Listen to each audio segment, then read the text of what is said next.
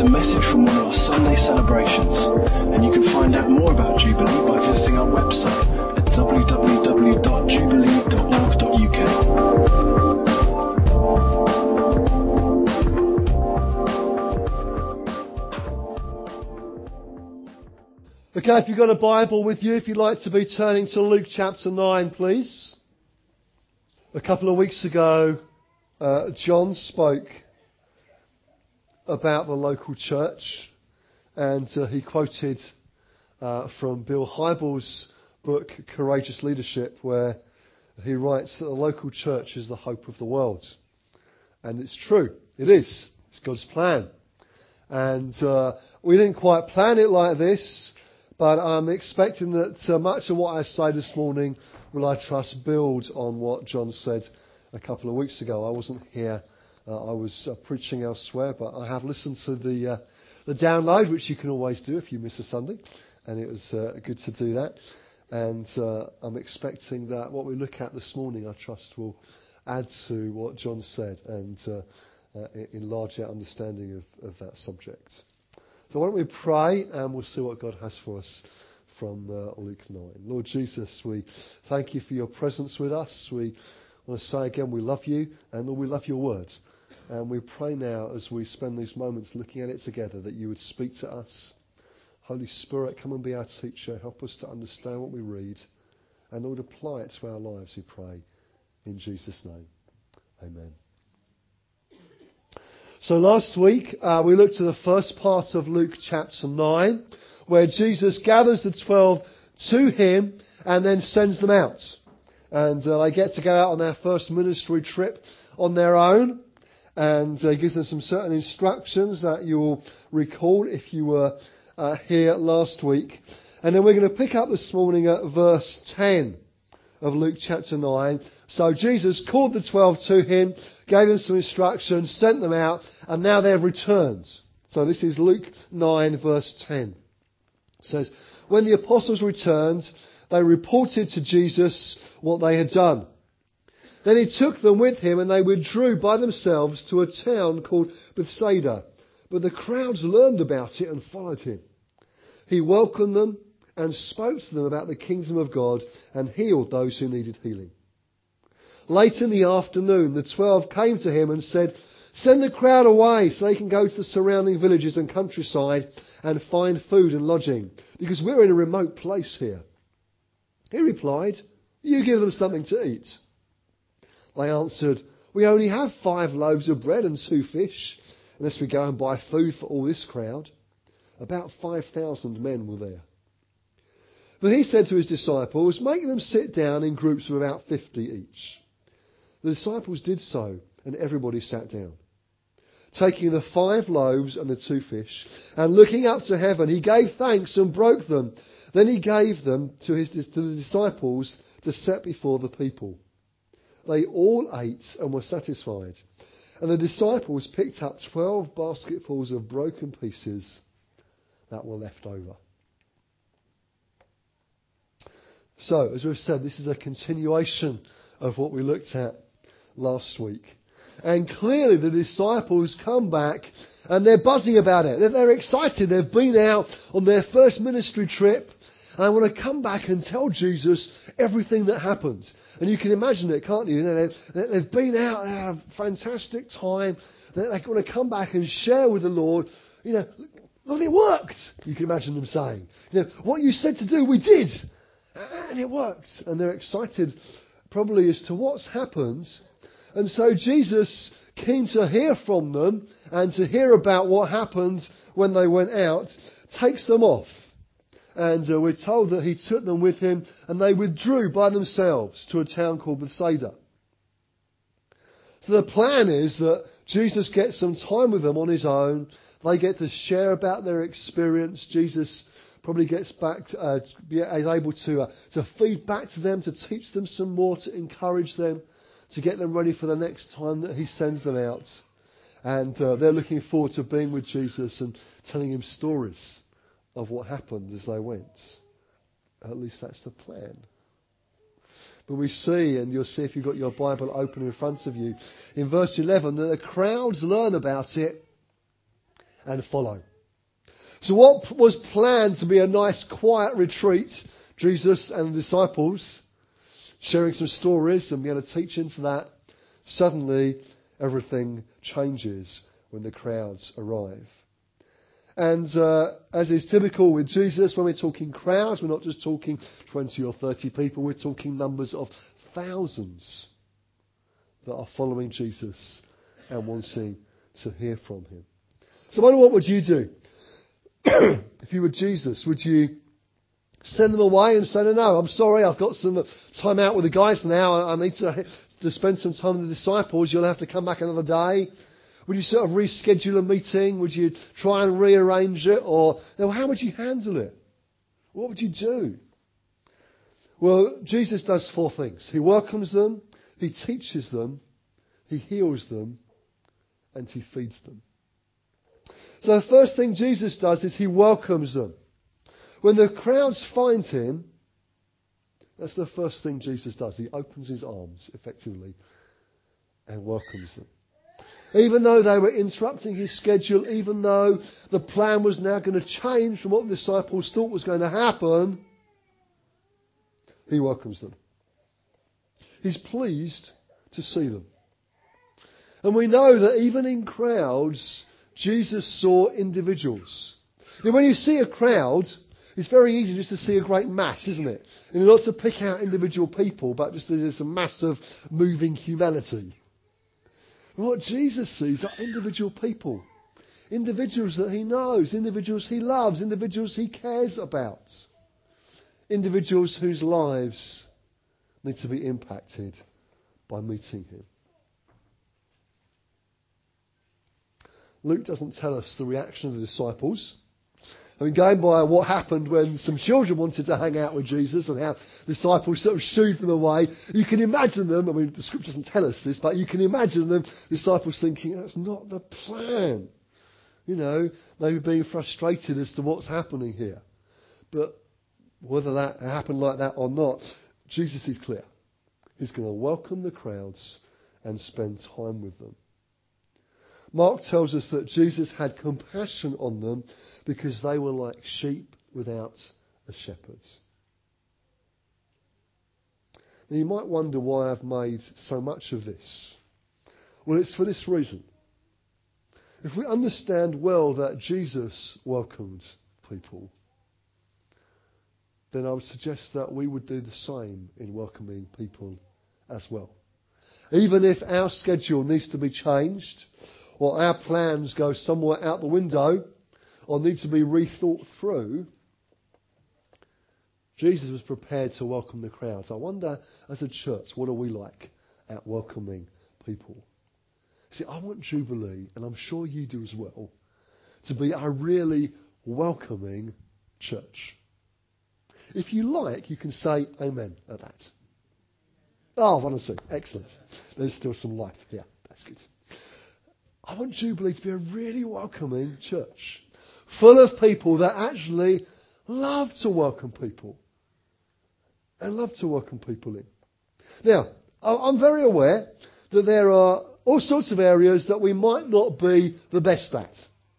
Now, you might say, well, yeah, you can start with preaching, and you might be right. We may not have the best preaching. We may not have a swaying choir in robes a-matching. We may not have the greatest resourced kids work with different groups for every age and lots of rooms and things for them to do. We probably do have the comfiest chairs, actually. I think we probably win on that one.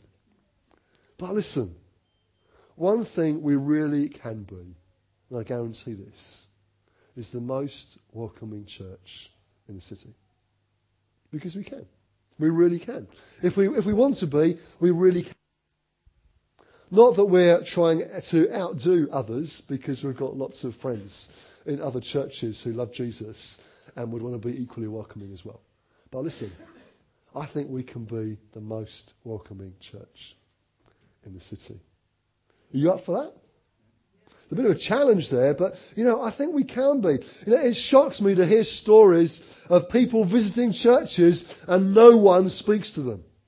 Now, I'm not sure if we have any visitors in this morning, and I'm not going to ask you to identify yourselves if you are. I don't want to embarrass you, but I wonder what it might be if somebody's here for the first time. There's a test now, isn't it? I've put this challenge out. They really are going to think, well, is this a welcoming bunch of people or not? Well, I hope we are. Not just because I think it might be a good idea, but because Jesus welcomed people, and so should we. Now, we're not perfect, and we get it wrong countless times, and I get it wrong countless times, and sometimes I think, I'm not sure about speaking to somebody I don't know. I don't know what to say. I get tongue-tied. What if they don't like me? What if it, and I think all these things go around in my head. And sometimes I have to sort of walk out of the room and then walk back again thinking I'm going to speak to that person now. And sort of get over my hesitation or nervousness. Maybe you're like that as well. And sometimes we get it wrong and we miss people. I understand that. But generally speaking, I think we're quite good at this. But I think we could be better. You see, I do hear good stories of people being welcomed, and enthusiastically so. And we have a great welcome team. And they make, they do their job well, and they make the sort of environment a welcoming place, we trust. But listen, we can't subcontract this just to people who happen to have a green badge on that says welcome team. Actually, it's for all of us. And whilst there might be a few individuals that are particularly happy, smiley people that are great at speaking to visitors, and we say, hey, how about being on our welcome team because you're good at this? Actually, it's for all of us to be welcoming and friendly and open our arms and lives to people that are looking in. So actually, it's for all of us to look out for somebody who may be here for the first time. Speak to them. Introduce them to your friends. Get them along to your small group. Have them over for lunch, whatever it might be for you. Research shows that the reason people stay in churches actually isn't just down to the preaching, or the worship, or the coffee, or the chairs, but actually it's because they make friends. It's because they get to know people and build relationships. And so actually we can all make a difference in that. Are you up for that? Does that sound good? And actually it's not just about Sunday either. And this whole theme of hospitality, which I guess this would come under, it's a theme that runs throughout the Bible, isn't just about a Sunday meeting. We're told in Acts 2 that the early church broke bread in their homes and ate together with sincere hearts. And I want to encourage all of us to be the most friendliest, hospitable church around. 1 Peter 4 verse 9 says, offer hospitality to one another without grumbling. Sometimes we can think, well, I know I should do. But no, Peter says, do it without grumbling. Paul says in Romans 12, be joyful in hope, patient in affliction, faithful. Share with the Lord's people who are in need. Practice hospitality. In fact, being hospitable is a requirement for leadership that Paul gives to both Timothy and to Titus. So have people over for food. Open up your home. Now, what do you do if you get together with friends? You probably have them over for some food. Jesus spent a whole load of time with people over meals. It's a really good way of getting to know people. And it's a natural thing that we do with our friends as well. So I want to encourage us, have people over for meals. Let's be opening up our homes, being hospitable. And listen, it doesn't have to be a gourmet, come dine with me experience. Now it can be if you like, but sometimes we think, we can put ourselves under pressure thinking, I've got to do the sort of most elaborate food, the sort of thing we wouldn't normally have, but because people are coming, we have to go the extra mile. Well, sometimes it's fun to do that. You might like to do that, and that's okay. But listen, being hospitable isn't about that. Being hospitable is saying to somebody, listen, if I'm cooking, in my case, it's saying, listen, we're having tuna and pasta. Probably burnt. But we're having tuna and pasta. Why don't you come and join us? It isn't about the quality of the food. It's about the quality of what's in our heart. It's about opening our home. So it's setting another place at the table, getting an extra chair in and say, hey, do you want to come over for some food?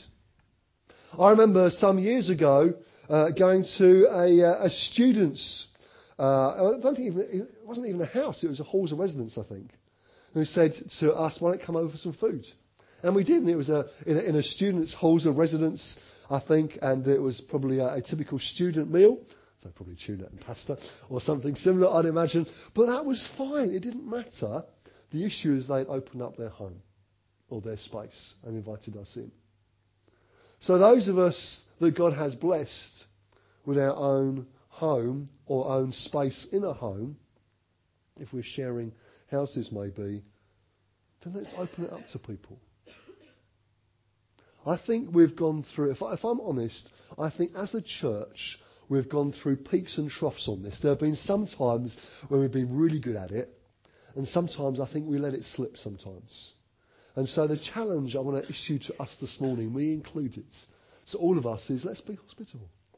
Let's be opening up our home, making friends, having people over, sharing not just food together, but sharing our lives together as we seek to build a community that loves Jesus and wants to follow him together. Does that sound good? Are you up for that? I'm guessing for that point it doesn't need a ministry time. It probably just needs a diary and an invitation. And so I want to encourage us, let's really go for these things. So Jesus welcomes the crowd. He opens up his life to them. And then he teaches them. See, Jesus knows that welcoming people isn't enough on its own. It's a great start, but he knows that he needs to teach them. They need to hear from him. They need to see him. They need to see what he's doing. But more than that, they need to hear him teach. Jesus continued teaching about the kingdom of God. It was the same subject the disciples had been sent out to teach on. We even talked about it a little bit this morning during our worship time. And so for us, teaching is important. That's why pretty much most weeks we give a good amount of time to the preaching of God's words. We give a good amount of time to opening up this book and saying, God, what do you have for us today from here? It's not just a 5-minute homily or some blessed thoughts, but rather we're taking Scripture and we're saying, God, what are you saying to us from this passage? Most of the time, not always, but probably the majority of the time, we're taking a book of the Bible and preaching our way through it. Do you know why we do that? 2 reasons. Firstly, it's a good way of seeing the whole of Scripture as we preach our way through a book. Secondly, it means this. It means preachers, me included, can't just preach from our favourite passages. Because if it's left to us just to come up with what we preach on this week, probably we will revert to type. So I will preach endlessly on Acts 2. And have done, and probably will continue to do so. But, I typically go back there. Not just because it's a favourite passage, and it is, but because I feel God's spoken to us from it.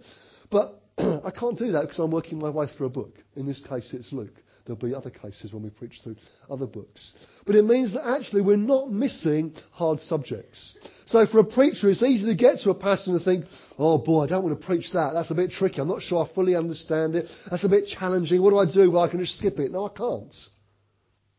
I can get Kevin to preach on it. That's always a good thing to do. But we can't skip it. We say, no, we're going to preach through the whole book. We're not going to miss it.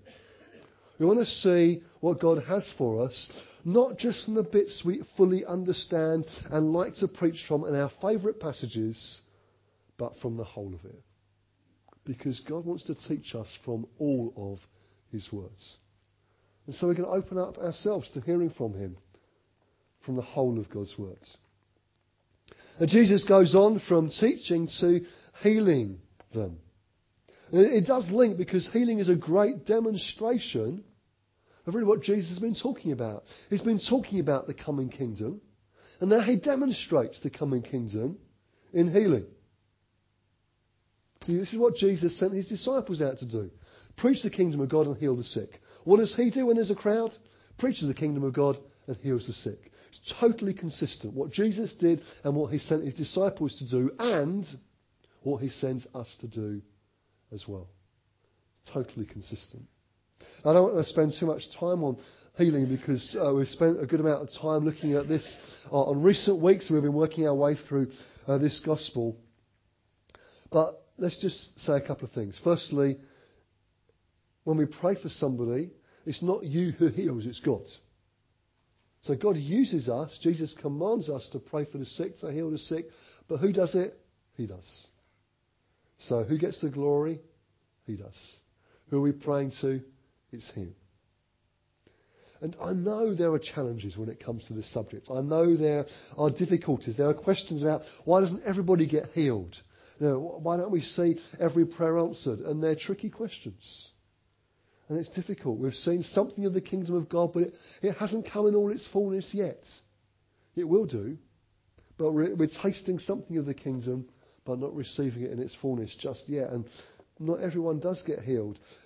And I know that means that when we pray for somebody, sometimes there are some hard postural conversations that follow through afterwards.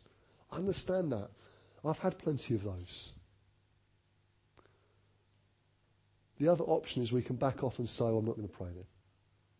But I don't think that's what God has for us. It's very clear. Scripture is very clear to not just pray for the sick, but to heal the sick in Jesus' name. So we need to keep going for it. And we need to work through the tough conversations, lovingly care for people along the way, but keep pressing in to God and what he has for us, even when it's challenging. I don't pretend to have all the answers, but I do know this. God is good all the time. Amen? He really is. He really is. And Jesus has commanded us to heal the sick, and so we shouldn't let our experience shape our theology. Actually, our theology needs to be shaped by this book, by God's word, not rather our experience. So let's keep pressing into God. Let's keep asking him. Let's keep saying, Lord, would you? And expecting to see more of him move in power. And then Jesus goes on and he feeds them. Verse 17 says they all ate and were satisfied. I guess this is the part of the story that everybody remembers, isn't it? Feeding of the 5,000, as it's often called. Well, it's certainly called that in the heading. So Jesus has been healing and teaching all day. The crowd have been so engrossed that they've just forgotten about meals. But now they're hungry. Now Luke estimates the crowd at 5,000 men. Matthew adds there were women and children as well. So I think it's quite reasonable to assume the crowd is easily 10, maybe 20,000 people. It's quite a big crowd. So with this crowd, the disciples try and persuade Jesus to send them away to go buy something to eat somewhere else. But Jesus, helpfully, in verse 13 says, no, you feed them. At which point the disciples think, oh, great. Now we've got 15, 20,000 people. How are we going to do that? How are we going to do that? It's probably what you don't want to hear if you're a disciple, just at that point in time. You're thinking, now what do we do? It's that feeding a crowd of that size would have taken 8 months of a man's wage. So work that out. 8 months' money just to feed that crowd. Where are the disciples going to get that sort of cash from? How are they going to do it? But the situation changes. The disciples find somebody with 5 small barley loaves and 2 small fish. John, in his account, makes it clear they're really small. Just to add to the difficulty. This is not a large lunch here. This is a small boy's packed lunch. And isn't it interesting, the fact that this lad has still got his lunch, having got to this point in the day. I mean, do you remember when you went on school trips? For some of you, that's a long time ago. It's for me. If you went on school trips, you get on the coach at about 9 o'clock, heading off to somewhere, some exciting castle or museum. Probably by 10 past 9, you're raging your packed lunch, aren't you? Thinking, time to eat it now. It's certainly not going to last until lunchtime, and certainly not lasting through the day. But this kid, he hasn't eaten it yet. Probably been so engrossed in what Jesus has been saying and doing that he's forgotten about lunch. And so the disciples find him and they come to Jesus and go, well, all we've got It's not a lot, Lord. You prepared for this. All we've got is 5 loaves of bread and 2 fish. And as we know from John, they're small loaves. It's not looking good. So what happens? Jesus isn't worried about this. Doesn't start to panic. He gets his disciples to put the crowd into groups of about 50 and sit them down. Administrators love this passage. This is probably the administrator's favourite passage until he had to organise people. We're not going to do that right now, but just refer to it in passing. So Jesus gets the disciples to organise the crowd, sit them into groups of about 50, and then he gives thanks. He thanks God for providing the food that is required. And you can probably imagine the disciples at this point going, Lord, have you not seen it? It's just there. That's it. There's all these people. But Jesus isn't worried. He prays. He thanks God for his provision. Then he breaks the bread and the fish. And the disciples serve the food. And there's tons of it. Have you thought about how this happened? Just think of it for a moment.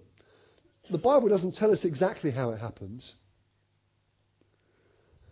But I doubt if it was that Jesus put the food down and as he did so, suddenly there were just piles of it. I suspect it was more like this.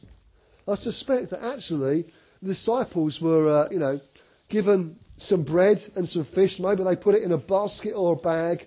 And, you can imagine them going around and they would start to hand it out. If I was a disciple at this point, the first few people who got anything would get a very small amount. Because I'm thinking, it's not going to go far, but we'll do our best, Lord. Tiny crumb for you on the front row. There's still a bit left, so we get a little bit more, and they start to go around. And then suddenly they realise, you know what? It's not running out. We've still got food left. And so by this point, you can imagine them becoming quite liberal in their portions. Maybe if they were generous, going back to those whom they served first to give them seconds. There was enough. How was there enough? Jesus prayed. The miracle happened. The food was multiplied as it was needed. As they reached into the basket or bag and sort of grabbed a bit of fish and some bread, there was some there. There was what was needed. There was what required. And the scripture tells us that not only was there enough to go round, but they all ate and were satisfied, and the disciples picked up 12 basketfuls of broken pieces that were left over. Wonderful, isn't it? But have you noticed that this miracle only happened in this way because the disciples played their part? It wasn't that Jesus prayed and whoop, there were suddenly these piles of food and the crowd sort of piled in and just grabbed it. No, it happened this way as the disciples played their part. As they did their bit in making it happen. And as I was preparing my thoughts on this passage towards the end of last year, as I was looking forward to where we were going, I realised that actually this passage taught us something about serving. Because the disciples played their parts. They had an opportunity to get involved. Jesus was able to use them in what he was doing. And in their case, he asked them literally to serve. They literally served the food, didn't they? But you know what? It's true for us as well. The result in this passage was that everyone was fed and the disciples got to be part of an amazing miracle. As we look at serving, then we get to be part of it as well. And we get to be part of the amazing miracle that God calls his church. And it's an amazing miracle because God calls it his church and then says, you're the hope of the world. And through you, I'm going to reach nations. Just as John was talking about a couple of weeks ago. And as he was talking, he was challenging us to get involved, to discover what it is that God has for us to do. when people join Jubilee and we do the joining the church course, we get to a point where we talk about gifts and talents and abilities and say, what's the contribution that you can make? What is it that you want to bring to serve here in Jubilee? And that's the question I want us to ask this morning. What's the contribution that you can make to Jubilee? You see, we're a family. And we're in this together. And it only works as we serve one another, as we serve the Lord and love him and seek to be obedient to what he has for us. So what's your contribution? Now, I know that many of you already serve in lots of different ways. And if that's you, then I want to thank you for your contribution. Thank you for serving. Thank you for bringing to church the gift or ability, maybe the passion that God has put in you. Thank you for bringing it to the table. Thank you for sharing it with us. Thank you for taking responsibility. Thank you for playing your part. But maybe for some of you, you haven't yet found what that is. You haven't yet found your place to serve and what it is that God has for you and where he wants you to be. And so this morning I want us to look at those things and for you to consider what that might be. You see, it's by serving that we get to use the gifts that God has given us. It's by serving that we build relationships and make friends with one another. It's by serving that we learn to rely on God and grow in him. Think about the disciples in our passage. Because they played their part, because Jesus involved them in this, they learnt something about God's provision that they would not have learnt if they just stood by and watched. Because they were involved, they learnt something. They didn't have to have Jesus teach them. They learnt on the job. They learnt that when Jesus says, do it like this, and when they're obedient to him, he can be trusted. And he's faithful. Maybe God wants to teach some of us that this morning. I'd love us to build a community that serve. We serve God first. We also serve one another. And as we do that, we also serve those who are looking in and wanting to find out more about what it is to follow Jesus and to love him. And maybe be part of this community that we call Jubilee Church. We've put together a leaflet to help you with that. David, can we give those out now? Would that be okay? That would be really good. And if you're thinking, well, I'm not quite sure where I can serve, what it is that I can bring, where you can be plugged in, then this leaflet gives you some information about that. It's not completely exhaustive, but it does give you some idea of what it is that goes on in the life of Jubilee Church. And for those of you who do serve regularly, thank you for all that you're doing. But for some of you, you may find this leaflet helpful because it may give you an opportunity to say, you know what, I could actually get involved in that. I could do this. I could maybe help with that.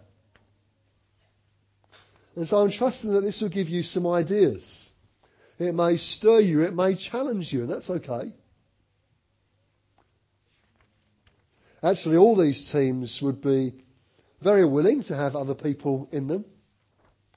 And it may be for you that you think, well, actually, I could do that, or I do have an interest in that, or, I could serve there. And I'd love you to bring your gift and your passion, your ability to Jubilee in order that we might serve God together, we might serve one another and serve those who are looking in, wondering about following Jesus, maybe wondering about being part of Jubilee. And so there's some teams on here, set up and refreshments. It's a shame Derek isn't here. He's not well this morning, but would have loved to have honoured him and thanked him for all that he does. So often setting up for us, we certainly need some more people in that team to help him. Welcome, production, technical team, worship, Frog Club, our kids work, Grace, youth, the students, life groups, Smile, Alpha. There's other things as well that aren't on here. that we're looking at doing as well. And some other teams that will happen. There's Love Derby, there's trustees, there's a prayer ministry team that we're looking at getting off the ground as well. So it's not totally exhaustive, but this does give you some ideas. And I'm trusting that as it gives you some ideas, that the Holy Spirit will speak to you and nudge you about where you might play your part if you're looking to get involved. So I never want any of us to serve out of a sense of guilt, thinking, I must do this. No. I want God to speak to us, to speak to our hearts, and the Holy Spirit to prompt us and to say, how about here? How about there? And I'm trusting that He'll do that even this morning. See, nothing happens other than by prayer. And so I'd love us to pray that God will speak to our hearts. And that just as the disciples found that God was faithful and provided all that they needed in the moment, that we'll find as well that God is faithful time and again. And He'll provide all that we need in the moment that we need it. If we can stand together, please, if the band can come up. If you'd like to get involved in one of these areas, and if you're not yet plugged into a serving team, I'd love for all of us to be serving maybe once a month or so. If you're not plugged into a serving team yet, then if you're not sure who the team leader is that's listed in here, if you come and ask me or David, then we'll happily point you in the right direction and introduce you to the person who can help you. And it may be you just want to find out a bit more, ask some more questions. Well, that's okay. We can point you in the right direction. You can find out a bit more and ask questions. And I'm praying that God will speak to you and stir your hearts as you do so. So I'm going to pray now. Then Adam's going to lead us in the final song. And we will take up our offering for this morning as we sing and worship the Lord together. Father, we thank you for your presence. We thank you for your word to us. And we pray now, Holy Spirit, that you would speak to our hearts, Lord Jesus, that we truly would be a community that serve, firstly love and serve you, but also love and serve one another and those who are looking in, maybe looking to follow you, find out what it means to do that or to be part of Jubilee. Lord, I pray that we would build a welcoming and friendly and hospitable church that loves you, that really loves and serves one another, that loves those who don't know Jesus yet,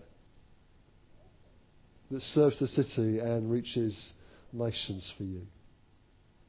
We ask that you would help us with these things. In Jesus' name. Amen.